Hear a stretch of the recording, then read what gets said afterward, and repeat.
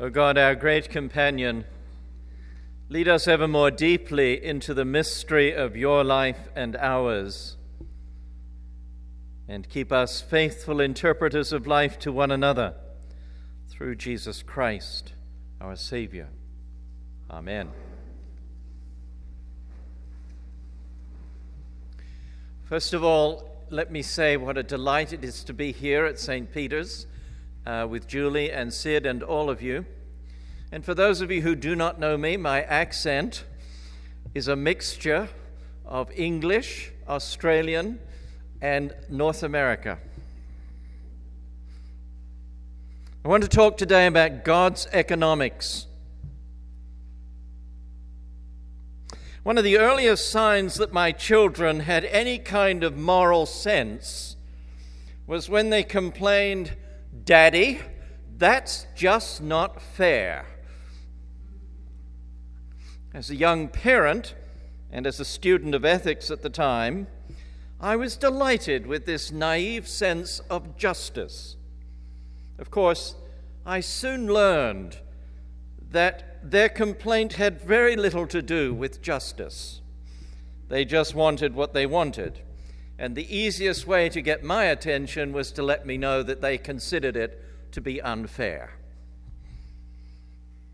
Imagine what they would have said to Jesus after he told the story of the laborers in the vineyard. Even we who are adult have a hard time with this story. We sense that those who worked the longest should have received more for their labor. In our current economic fears, we have witnessed over the past decade or so increasing productivity, but not an increase in shared wealth. In fact, according to recent U.S. Census data, the wage gap is wider than ever. And reported recently on PBS, it said the top fifth of Americans who earn more than $100,000 a year receive nearly 50% of all the income generated in the U.S., while the bottom 20% received just 3% of that income. The U.S. now has the greatest disparity between rich and poor among Western industrialized nations. Many are saying that is just not fair. So what is going on here in the gospel? First, we need to look at the way Matthew places this parable in his gospel. Jesus has been telling his disciples that it is difficult for the wealthy to enter into God's kingdom because they are too preoccupied with their wealth and the security it brings them. Peter says in response, "Oh, but Jesus, we've left everything and followed you." Jesus acknowledges their commitment and says that they will indeed share in the kingdom. But then he adds, the first will be last, and the last will be first. The very words that end the parable today. So the point of the parable then is to illustrate for his followers God's way of fairness, a way of fairness that is in contrast to their own way of thinking. In short, this parable is a remarkable witness to the generosity of God. All, no matter how much they have labored, will be treated equally. There is no privileged or earned place in God's society. All are equally invited to become a part of God's realm. This is the good news that we proclaim. But there is a second level of interpretation, and this interpretation rests on the first. Once we have come to realize that God invites all to be a part of God's justice-making realm, then we become agents of change in the places we find ourselves. For first century peasants, Jesus' point is about the normal wages paid to day laborers. In the economy of Jesus' day, a laborer received just enough to support him and his family for one day. Anything less would mean that the family would suffer hunger or more. So Jesus is saying that even those who worked the least among the amount of hours deserved to eat. It is a parable, in other words, about equity and generosity, not fairness. Those who complained had a difficult time with this kind of generosity. In the Greek, the landowner literally asks, "Is your eye evil because I am good?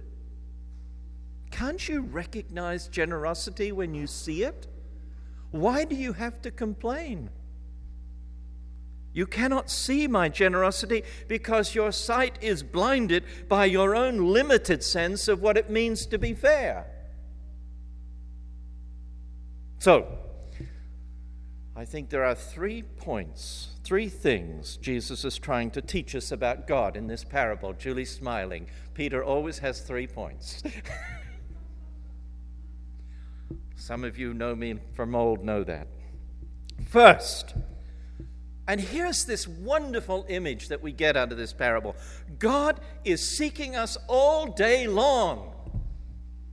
The owner of the vineyard is out there in the streets looking for the needy all day long. 5 times, and each time he invites those who are there to come and work. It is a picture of persistence. God persists with God's love for us. God never gives up on us. God is always on a lookout for you and me to respond to this gospel message, this wonderful insight that God loves every one of us. It is never, ever too late. You know, we tend to write people off very easily. But it never is too late. Think of Scrooge. He spent a lifetime hoarding his stuff. And it wasn't until the very near end of his lifetime that he had a Christmas Eve conversion and began to live the life of generosity. All of us know people whose lives are trapped in their possessions, or lack of them even, and who know no joy. People who always seem disgruntled or angry. People who have never felt loved or cherished. God is waiting for an opportune moment to invite them, and it may be through you, to invite them into the kingdom of generous joy, to discover that life is about living generously and not hoarding. Our current fears of chronic unemployment suggest to me that we should support public policies that help to create jobs and programs for the retraining of those who are unemployed. And when jobs are eliminated, we should be moving our economy to re-employ those who've been treated that way. Just as the vineyard owner went out each hour, so must we be vigilant in creating job opportunities for all who are capable of work. We need to stop thinking in this country that profit and financial gain is the only measure of the market's success. Job security, meaningful work, just wages are also important indicators of whether our economy is thriving or not. The current gap between CEOs' income and line workers is a sin and can only be described as greed. So that's the first thing, that God is persistently seeking justice all day long. Secondly, God gives generously to all who respond. The landowner made sure that all received enough to care for their families, even though it was probably a subsistence amount. The point is not the actual amount, but the act of generosity that did not want anyone to starve. In short, Jesus' point is that God wants everyone to have sufficient food to eat and live. It is a parable against any kind of privileged view that ignores the plight of the poor. Our first reading, which was part of that narrative you've been reading for the last few weeks, the narrative of the Exodus story, takes us to a new dimension of the shaping of Israel. These narratives are really a record of how Israel became Israel.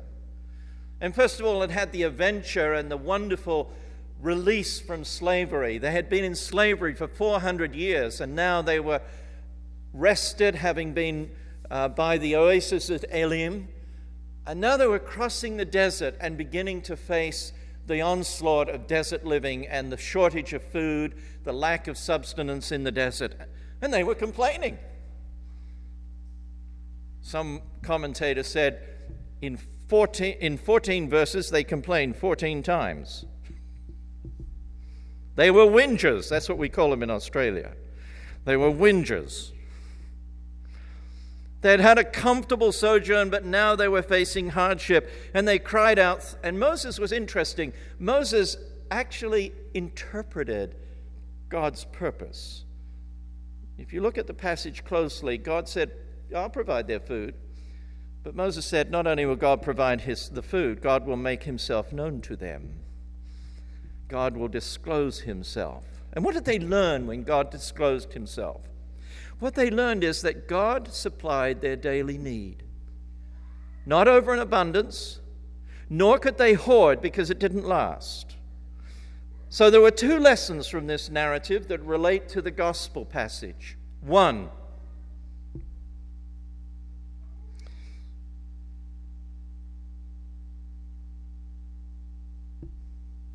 I'll get there in a minute.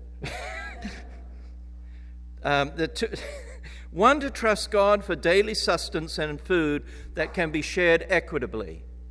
You're doing that with your the Raft Hunger Kitchen. You're doing that. You're recognizing that in Henrietta there are hungry people and they need to be fed. And it's a responsibility on this community to make sure they are fed. That's generosity. That's what you're doing. You're living into this narrative of Moses that people need to eat. The poverty level in this country is now rising. We do not need to let that happen. So, first thing, they learn that God supplies and we distribute equitably. Secondly, and a very important lesson, and you're taking part in it right now this minute, they were not allowed to collect food on the Sabbath. They had to set aside some time in order to worship God, in order to be aware of the fact that they weren't just eating machines, that they had a reason to live beyond sustenance. And that is an incredibly important message that you are uniquely qualified to carry out to all of your neighbors. We live in a society that's so easily seduced into thinking that the meaning of human life is eating and consuming. And you are in a unique position to say, no, we're in a unique position to be a thankful people. Now I've left my text, I've got to find out where I am. That was page 4, so I'm on page 5. So that was the second point. God gives generously to all who respond. Third point, God invites us to let go of worrying about what is deserved. Lord, do I need to learn that lesson? I don't know about you, but I always think people get what they deserve at times. I have to be careful with this one. Jesus, you're getting at me and I don't like it. This is the heart of the parable, isn't it? When we focus on what we think we deserve, we're also saying what others do not deserve. And when we think of life as getting what we deserve, we begin to feel that we need to protect what we have. But in Jesus' mind, there is no question of deserving. It is solely the generosity of God, and encountering this generosity leads to lives of generosity. I'm going to make a confession. All through my life, I have worked hard to get where I am. And there is a little voice inside of me that says, "Well done, Peter. You did a good job." Both in education and profession and all the rest of it. And then God sits me down with a clump every now and then and says, "Peter Peters, thank your mother for the way you speak. I was a lazy boy and didn't pronounce all my T's and cross my I's and all that sort of thing. Mother was insistent. So now I speak clearly. Thank you, Mother." I had teachers who were incredibly patient with me. I was a very lazy student. In fact, I was a school dropout at one time in my life. But I always had teachers who somehow picked me up. I've had colleagues who've encouraged me time and time again when I felt down and unable to do things. As a priest in community, I found the community as a place of nurture and comfort and encouragement. Truth is, while I work hard, I am what I am because so many people have given generously to who I've become. And that's true for you as well.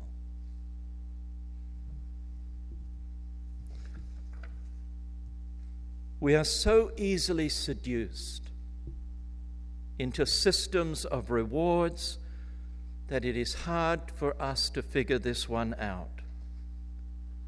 And my friends, ultimately it means that you and I need to be converted time after time.